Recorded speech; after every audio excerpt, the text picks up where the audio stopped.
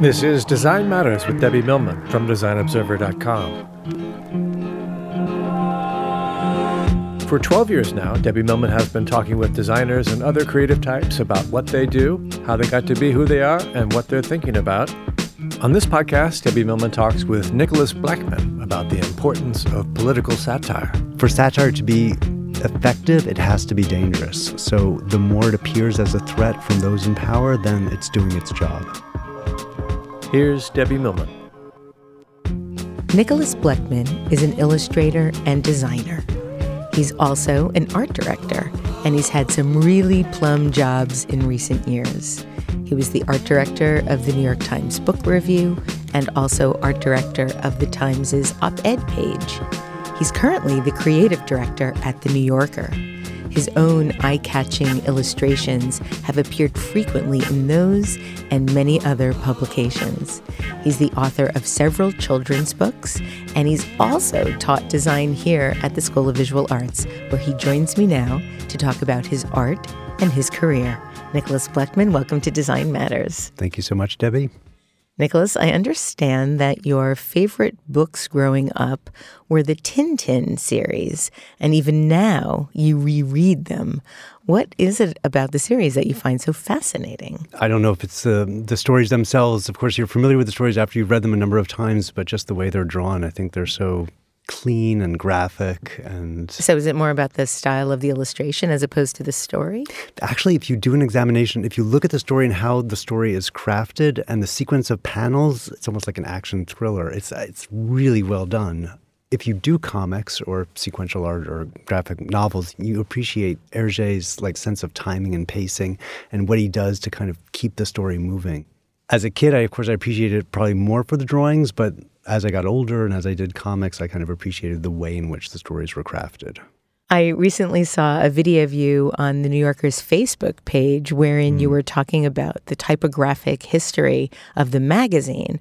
And I thought I saw an illustration of Tintin in the background on your bookshelves. Was I seeing correctly? Yes. He comes with me wherever I go. No, I do have a drawing of Tintin on my bookshelf. It was really fun to see your office in that video, and I know I wasn't the only person snooping around looking through the video. Apparently, quite a few people were based on the comments on that post.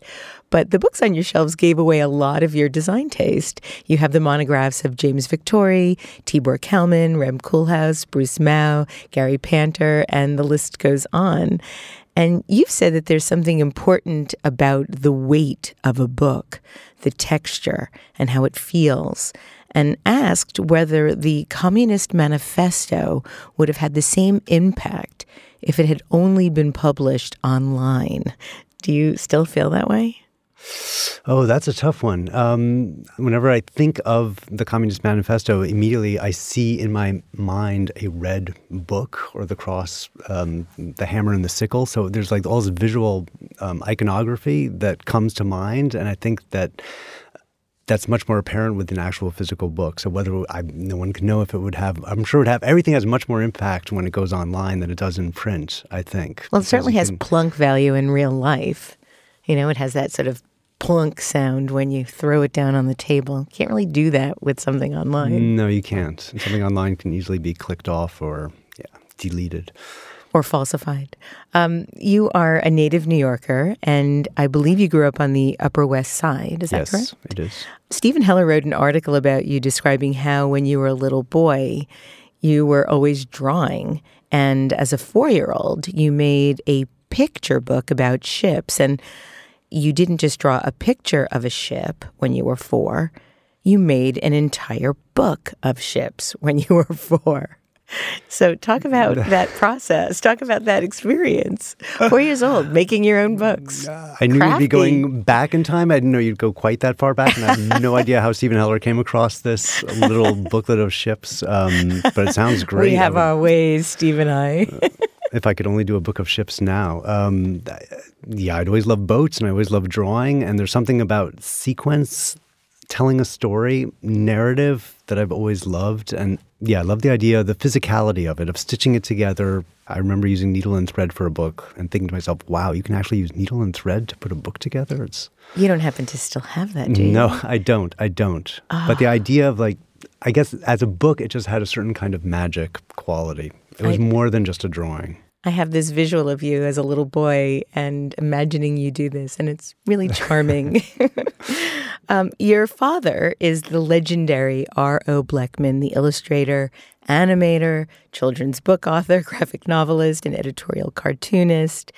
And his work has been the subject of many museum retrospectives, and he is a member of the Art Directors Hall of Fame.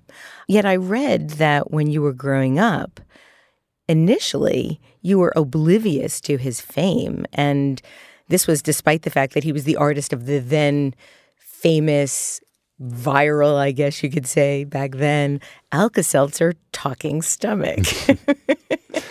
And so when did you first realize how important he was? Seeing his work on the cover of the New Yorker magazine, oh God, it all comes full circle. I remember seeing a cover he had done of a bunch of skyscrapers of the island of the city of Manhattan, and it was during the oil crisis in the 70s, and there was no power, or there was a concern about where we'd get our oil.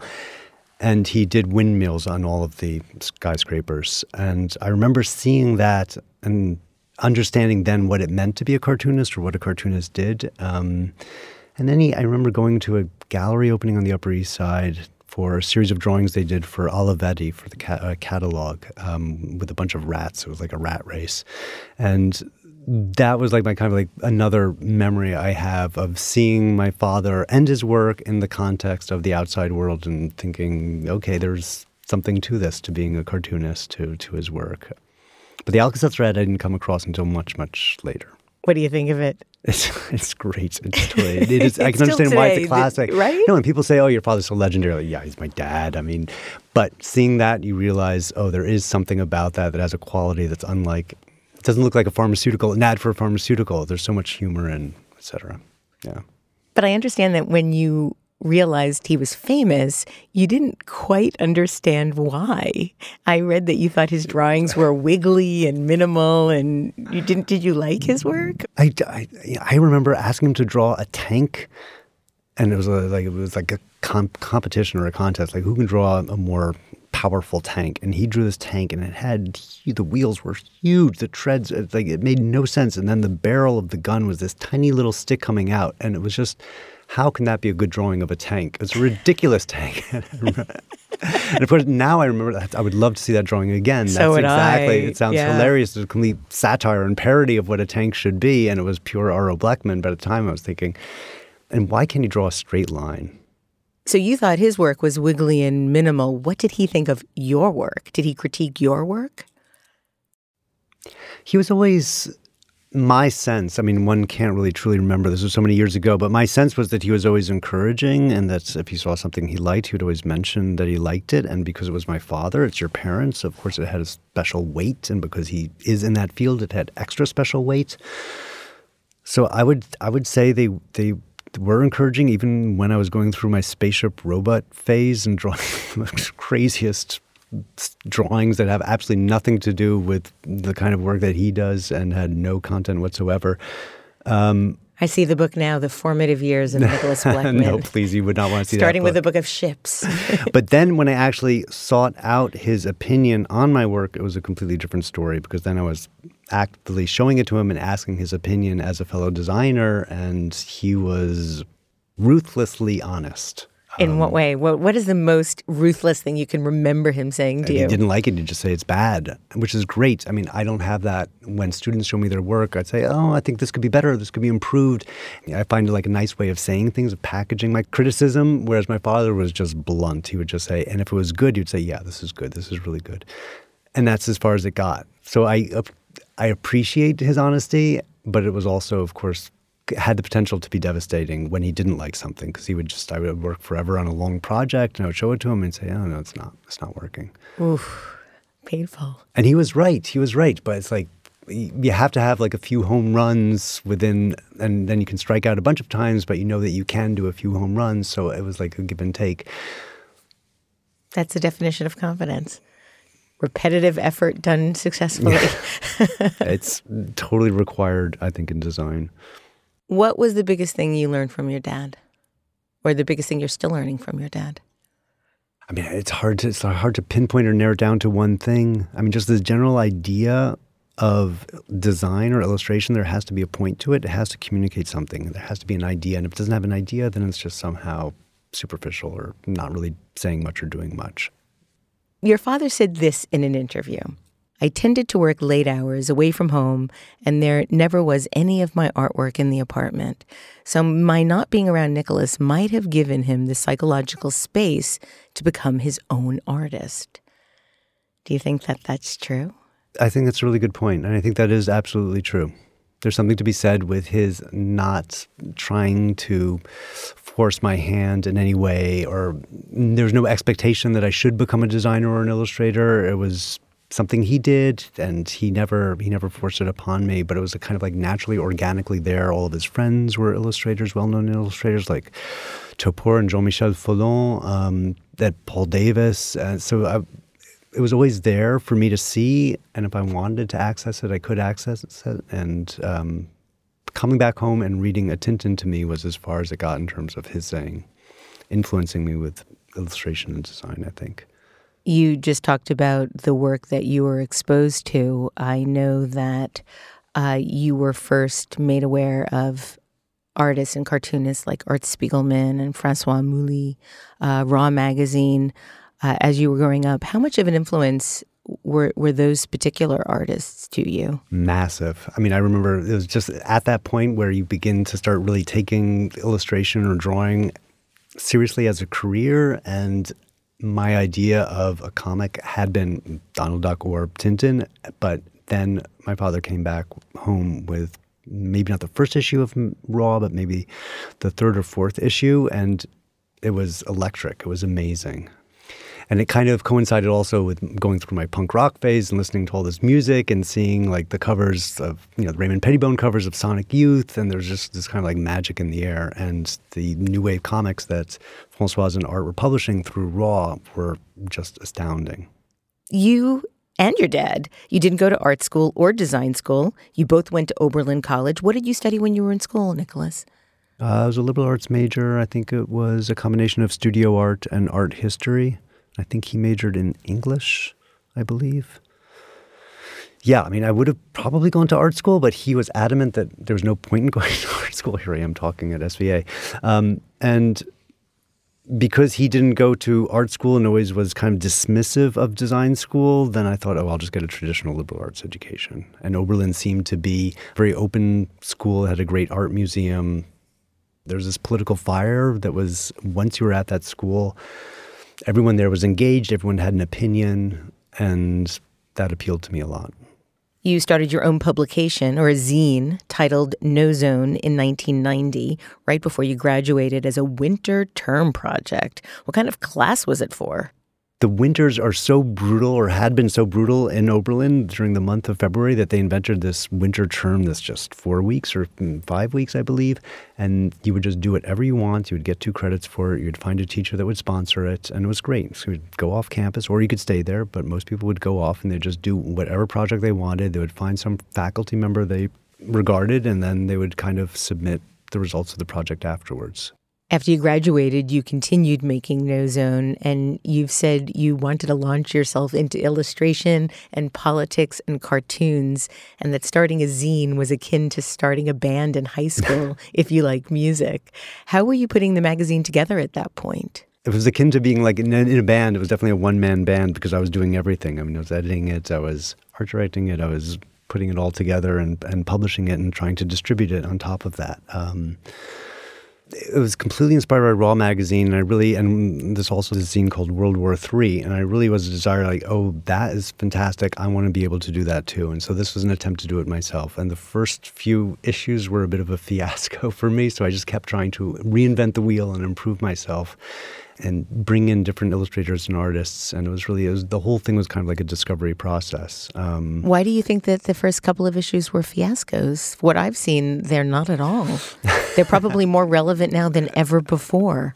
The first issue, I didn't put together the right number of pages. So when I went to the printer, they had to print blank pages in the middle because I didn't have a multiple of 8 or 16, I believe. So we had to, this was a magazine that was called No Zone, and it was supposed to be a satirical magazine on the state of the environment. And I published all this blank paper in the middle of it that was just completely wasted. It's a statement, Nicholas. It's a statement. I had to by hand rip out each one. I mean, I did not know what I was doing. And then I had the magazine.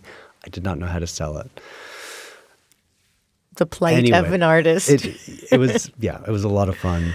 I read that you considered each issue an improvised adventure. And I love the way you put that. Completely. You created 10 issues of No Zone. The first 2 didn't have thematic names, but issues 3 through 10 had titles as follows: Destruction, Utopia, Poverty, Crime, Extremism, Work, Empire, and Forecast. And you also had article titles such as The Idea of Nature, Special Destruction Dispatch. And as I just mentioned, it sounds like you could be writing about 2017 back then in 1991. Is that eerie to you? It is a little bit eerie. I mean, right now, okay, the Special Destruction Dispatch, or the destruction issue, really was kind of the issue that was inspired by the first Gulf War, and then the Empire issue was also kind of was a reaction to the second Gulf War. So it's amazing how historically these themes come back and inspire more issues. You did one special issue titled 100% Evil with Christoph Niemann and featured an introduction by Chip Kidd. What made you decide to create a magazine or a zine called 100% Evil? That actually wasn't a zine. That was a little artist. Really a book, it was like right? a little artist project between Christoph and myself. We decided we would launch a publishing venture called 100%. And the idea was he would do a bunch of drawings, I would do a bunch of drawings, then we'd publish it together under a theme. And each edition would be a different percent. So there'd be one issue would be 12%, one issue would be 23%. And then when we had all the editions together, it would equal up to 100%, and then it would stop publishing. That was the concept. Yeah, that's actually a great concept. It's a little too brainy. So you ended up doing one at 100%. And it gets worse than that. Each percent represents the cost of the book. So 8%, which was the theme was architecture and was printed on a long sheet of blueprint paper, cost $8, and 23% the theme was maps, and it was $23. Why put those kinds of restrictions on you? Just for the fun of it? It's just completely like late night drinking, coming up with these crazy. I don't know. I do love restrictions, though, and I do love like having some sort of system or logic. So I think that's what appealed to us. So like self-torture. Completely masochistic, right? No, why can't you just like go out and make the book? You want it to be freedom. Yeah, freedom. You want it to be like a little bit special, or you want to find some sort of reason for it to exist, I suppose. How did you find the publications? So those were published by Princeton Architectural Press. Well, No Zone, the last 2 issues were as well, right? Yes, exactly. Yeah. Empire and Forecast. Yes. What made you decide to work with the commercial publisher just for the distribution and them paying for everything? Or because to actually put a magazine together, it costs so much to print it, to ship it, to distribute it, to follow up with all the stores and distributors to get the money back. And it becomes just about business. It becomes just about how can I pull this off economically without losing so much money. And with a publisher, you just package it all together, hand it off to the publisher, and they take care of the distribution. So you were included in the Cooper Hewitt Design Triennial in 2006, but haven't published a new issue of No Zone since 2008. Any plans to create a new issue? It seems like the time is right for a new No Zone or 100%. There's so much. No, absolutely. And I think about that, but it's right now I'm kind of committed to where I work at the New Yorker, which is, Yeah. While you were putting No Zone together, you also had your own agency, which you called Knickerbocker. Why that particular name? It all goes back to my father, because I didn't want to. I had a pen name called Knickerbocker. That was my pen name, my nom de plume for when I was doing No Zone, because my father is R.O. Blechman. So I thought I just wanted to do it anonymously to prove myself. And in so many punk rock bands, they have names that are made up names like Sid Vicious. So I was like, okay, I'm not going to be Nicholas Blechman. I'm going to be Knickerbocker. And Knickerbocker, to me, that seemed like a true New York old school name that I could just had something seem slightly humorous. And so I just kind of adopted that. While you were on your own, you worked for publishers including HarperCollins, Little Brown, Penguin, and Simon & Schuster. And at one point you stated, if it's not on paper, it's not a book. Do you still feel that way? No. I mean, the definition of what a book is, I mean, so much can be, obviously published digitally that can be a book that doesn't have to be on paper. But there is something to be said of, like, once it goes to offset and the amount of energy and commitment for it to be published as a book gives it another kind of layer of reality. Somehow it has more meaning, perhaps. You've said this about your own illustrations. There's always a story to my work, or I base a sketch on a particular idea. I like to take a familiar visual stereotype and build a variation around it. This variation allows me to make the reader think and put my message across at the same time. Nicholas, do you feel like you are able to put your message across in the same way when you're doing self-generated work or commissioned work? Do you have a similar approach? I think that's the trick with not with self-generated work so much as with a commission, is to try to preserve a sense of your own personality or your own design sense or your own voice. I mean, I feel like the strongest design illustration, there's definitely like a sense of authorship. And where do you think that authorship comes from? Is that just the innate talent of the illustrator? Because certainly some people, you look at an illustration and you're like, okay, Christoph Niemann, Chris Ware. You just see it. And then others, you're not so sure. You might guess, you might look, you might be right, you might be wrong. Barry Blitz, another person, you never mistake his work for someone else's or somebody else's for his. How important is that? I think it's crucial. I think that's what one strives for, at least I certainly strive for in illustration and design, is to have some sort of voice or some sort of personality. And I think it's certainly what my father had. I mean, I feel like all the great master illustrators and designers, Ed Sorel, Seymour Quast, they all, like even in design, Paul Scher, they have a strong visual way of thinking. Do you think it's a way of thinking, or do you think that it's a visual style? I think it's a way, I like to think it's a way of thinking. It maybe that takes its form as a style, like it becomes a style. But I think it's with Christoph and certainly with Barry Blitt and with a lot of these designers, it's almost like a worldview, I would like to think. Mm-hmm. It's a way of seeing the world, but that can be dangerous and it can be stifling. So it's like a fine line between, you don't want to do everything to fit your own personal brand. You also want to be able to break out of that as much as possible. And I think Christoph is very good at completely changing styles, or he changes medium in order to change styles, but you can still, there's still a wit there, yeah. I understand why it would be stifling. Why would it be dangerous? I think because it could become redundant, or it could become tired, or there's always a sense of like, how do I stay fresh and relevant? And so you want to reinvent yourself as much as possible. So it's important not to fall back upon certain tropes. Self-generated work seems to be more and more important now for illustrators and designers to first get their name out. There was a time when your name was made over developing a body of work that was commissioned. And now there seems to be quite a lot more work. Even No Zone was a completely self-generated effort. Do you think that it's important now for designers and illustrators to work this way? I would encourage it. I think it's very difficult to be able to generate your own work, and I think it's a great exercise, and I think that there should be room and space in school to do that. And I think true artists are always passionate about something. They always have to be. It's in their lifeblood to be creative, so I think it's normal for them to be making things. But they're excellent illustrators who don't have sketchbooks, who don't draw for themselves, who only draw when somebody calls or emails them and gives them a contract, and that has to be done for a certain amount of money. And that always astounded me too. It's like, wow, you are so professional. Wow. That's so foreign to me. Yes. While working on No Zone, you also began working with the New York Times. How did your tenure with the Times come about? What was your first job there?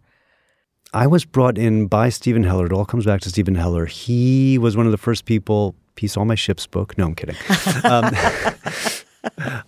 Right out of school, I went to him with my portfolio, which was literally just a bunch of silkscreen prints falling out of a large, clumsy black portfolio. And he gave me my first illustration there. And then I went off and I did No Zone magazine. And each time I would finish an issue, literally off the press, the first one would go straight to Stephen Heller at the New York Times. And he would, more often than not, he would include it in one of his anthologies, or he'd always write a note back, or he somehow always kind of like considered it. I know he saw it and appreciated it. And at some point, the art director for the op-ed page was going on vacation and they needed a replacement. Steve Heller said, well, why don't we just see what would happen if we brought Nicholas in? So I came in when Jarrell Krause went on vacation, and then subsequently when Jarrell Krause would be sick, so I would be the replacement art director. Right. Exactly. And that was maybe like 1995, so I was quite young at the time. 1997 was when you became the art director. When I was hired. And so, yes, because of what you do yourself, because of the projects, because of No Zone, it led to this gig at the Times completely by accident. You developed the award-winning Op Art feature. You created this event that now occurs in the newspaper. It's a space for artists and cartoonists to contribute their own observations, independent of any article. Talk about how you made that happen. It changed the newspaper. At some point I met with Arthur Sulzberger, and he just asked me, is there anything that you would like to do to the op-ed page that is different that you can think of? And I said, well, it'd be great if the illustration on the page wasn't contingent, wasn't based on an article. If an illustrator or cartoonist could just say something and it could be a self-contained message, independent of the articles. And he said, it sounds like a great idea. Why don't you do that? And so then I went downstairs, and I remember talking to the editor at the time, Katie Roberts, and I suggested this idea, and she thought it was okay. And then I asked Tibor Kalman to do something, and that's kind of how it was launched. So Tibor did the first one. The first one was Tibor. And what was it? It was a package of cigarettes that had absolutely no branding on it whatsoever. Of course. Perfect. So, and the title was Losing Their Cool. So it's like you take cigarettes and you just strip it of everything. And his concept was this pure Helvetica cigarette no one would ever want to buy because it would have no appeal. It would look completely generic. And since then, the op art section has been alive and well and changing people's perspectives ever since. Congratulations on making a difference that very few people get a chance to do, to make that kind of an impact in one of the greatest newspapers of our time, of any time. Yes, no, it's astonishing that it had that much longevity, and I really give credit to the many great different art directors who've been at the op-ed page who've been able to use it, because the format is there, but it's in the hands of the art director where you can actually use it the most. I understand that you once asked Paul Rand to do a piece on the National Endowment of the Arts, and his solution was to tear up the letters NEA, and you were unsure about the idea, and you asked your dad what he thought, and his advice was just make sure Paul Rand signs it. The first piece that Paul Rand sent me, and I'm still astounded that I actually called Paul Rand off to do an illustration. I sent him a piece and it was about the NEA, and he sent me back a clown. He faxed it, and I did not understand why he sent me a clown. And I called him up and I said, I don't get it. And he said, oh, it's a joke. The whole thing is a joke. The NEA is a joke. And I think it was at the time in which Helms was trying to shut down the NEA for Robert Mapplethorpe. And he just thought, that's all just a joke. I said, oh, gee, do you have any other ideas? And he said, well, how much time do I have? And I said, well, you have about an hour. And he said, well, in that amount of time, the only thing I can think of is to tear up the letters NEA. And I remember thinking, okay, I'll get back to you. And I remember thinking, no, just tearing up the letters of NEA, that's too easy. Anybody can do that. But that was like a great moment when my father could just say, yes, let him do that. Aren't you glad you did? Oh, absolutely. And so much of being an art director is just like trusting the designer, just like letting them come up with a great idea, especially when it's a great designer. In 2006, you became the art director for the newspaper's book review. Was there a big difference in the way that you were working from the op-ed and op-art section to the book review? Yeah, I mean, the book review is a very kind of smooth-running machine. It's not contingent on breaking news in the way that the op-ed was. And I was trying to illustrate books. So a book is something that's written well in advance. There's a whole press machine behind it and telling you what the book is about. There was just an incredible amount of time. I didn't have the constraint of having to deliver something right away. So I had the luxury of being able to do something for several weeks. So it broadened the range of different illustrators I could work with. And also we had covers. So that was fun. It's a separate magazine. Absolutely. On July 6th, 2016, you started a new job as creative director of The New Yorker. After it was announced, you tweeted that you would never cancel your New York Times subscription and that it was the greatest paper on the planet. How have you been feeling about the criticism the paper's been taking in political circles these days? As much criticism as it's been taking, subscriptions have gone through the roof. So there's a lot of love there and there's a lot of dependence upon the Times. And yes, they screwed up a little bit, quite a bit on the election, I think, in terms of predicting who would win, but so did everyone else. And I still feel the Times takes fact-checking quite seriously. They take journalism very seriously. And that's becoming, I think, increasingly valuable to us in this day and age. And the fact that right now we are under attack by this current administration goes to show you how important I think the Times is, and shows you the value of an institution like the Times. And I'll add The New Yorker. Talk a little bit about your responsibilities as creative director. Quite a big difference from being an art director. And it would be great to hear about what your role is now as a creative director at The New Yorker.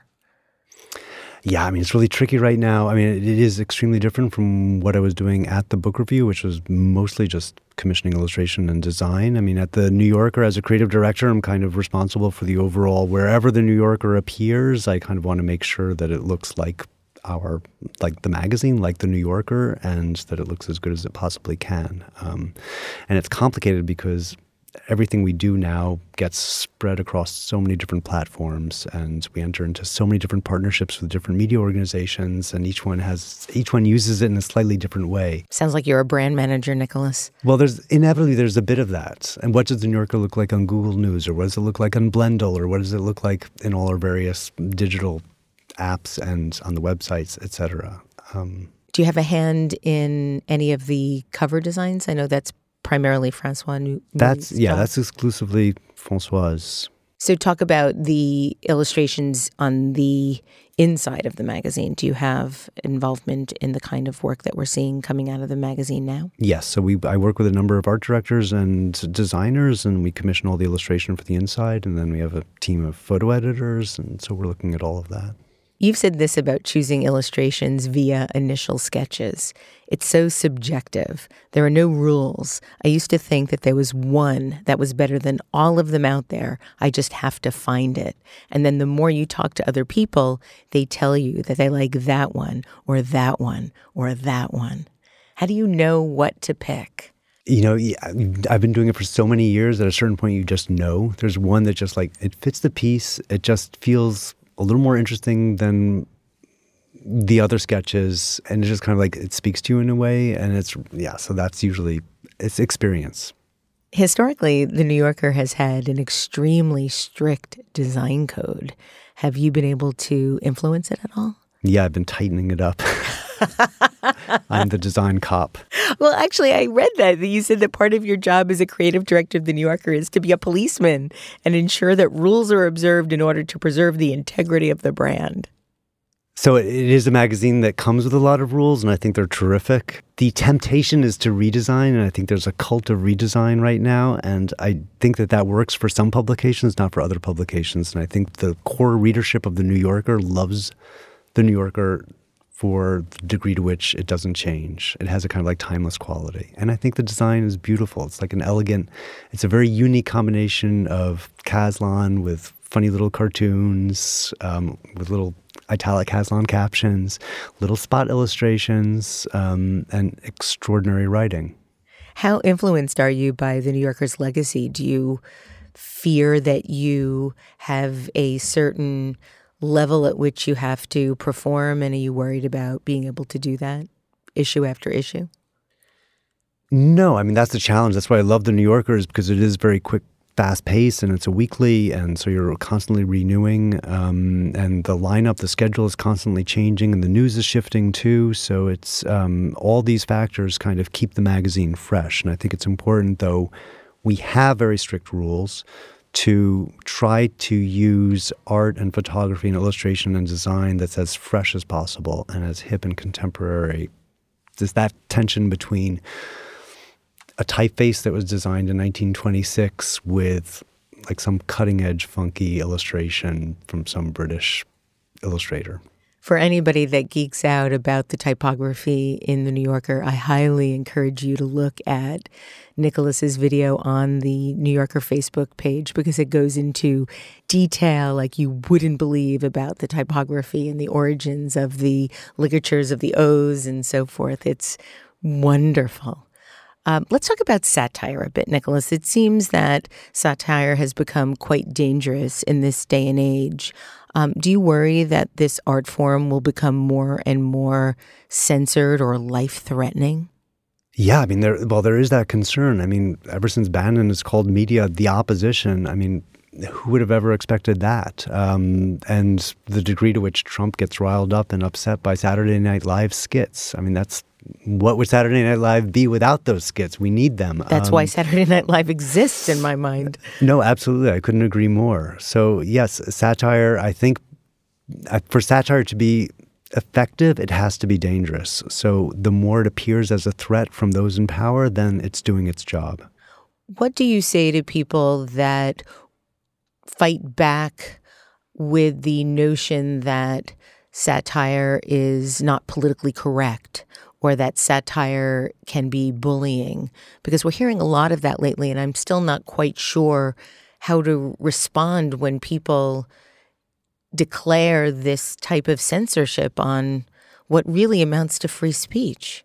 Yeah, I mean, I feel like free speech is sacred, not to sound like some kind of crazy right wing, but I do feel like, and there's always going to be something that comes off as being politically incorrect, or that comes off as being slightly insensitive. And the Charlie Hebdo covers, as an editor, I probably would not have published the one that provoked the terrorist attack in France, but I love Charlie Hebdo, and I'm so grateful that they exist. And I think it's important for cartoonists not to feel like they can be censored, but I feel like also one does have to be responsible. One can't just spew shit. You have to clearly be aware of what you're doing. For anybody that might not be sure, why do you think satire is important?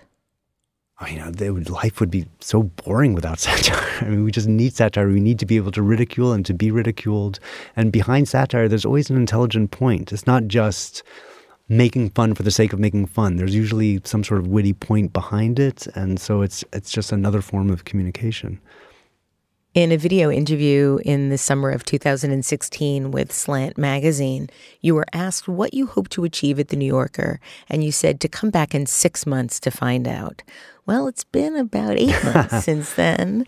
So can you talk about what you're prioritizing? What is the Nicholas Blechman stamp that we should expect to be seeing, or that we are starting to see? Oh, that's a tough one. I mean, there was definitely... We did a small refresh on the design of the magazine itself and the goings on about town page, on the cartoons page on the back. So it's a lot of very small kind of finesses. We're using the traditional urban typeface, but it's a different cut of the typeface. So again, lots of small micro adjustments, I would say, and I'm trying to combine that with very strong and powerful illustration. And I feel like the illustration is in a really good place right now, and I really look forward to unleashing lots of caricatures with this new administration. And I think come back again in another 6 months and you'll see even more changes. Deal. Nicholas, thank you so much for being on Design Matters today. It's really been a pleasure to talk to you about all of the amazing things you've been doing. Thank you so much. It's been lovely to be here. To learn more about Nicholas Blechman, head on over to his website, nicholasblechman.com, or pick up your weekly issue of The New Yorker. This is the 12th year I've been doing Design Matters, and I'd like to thank you for listening. And remember, we can talk about making a difference, we can make a difference, or we can do both. I'm Debbie Millman, and I look forward to talking with you again soon. Design Matters with Debbie Millman is recorded at the Masters in Branding Studio at the School of Visual Arts in New York City. It is produced by Curtis Fox Productions with technical assistance by Mark Dudlick. The show is published exclusively by DesignObserver.com. You can subscribe to this free podcast in the iTunes Store.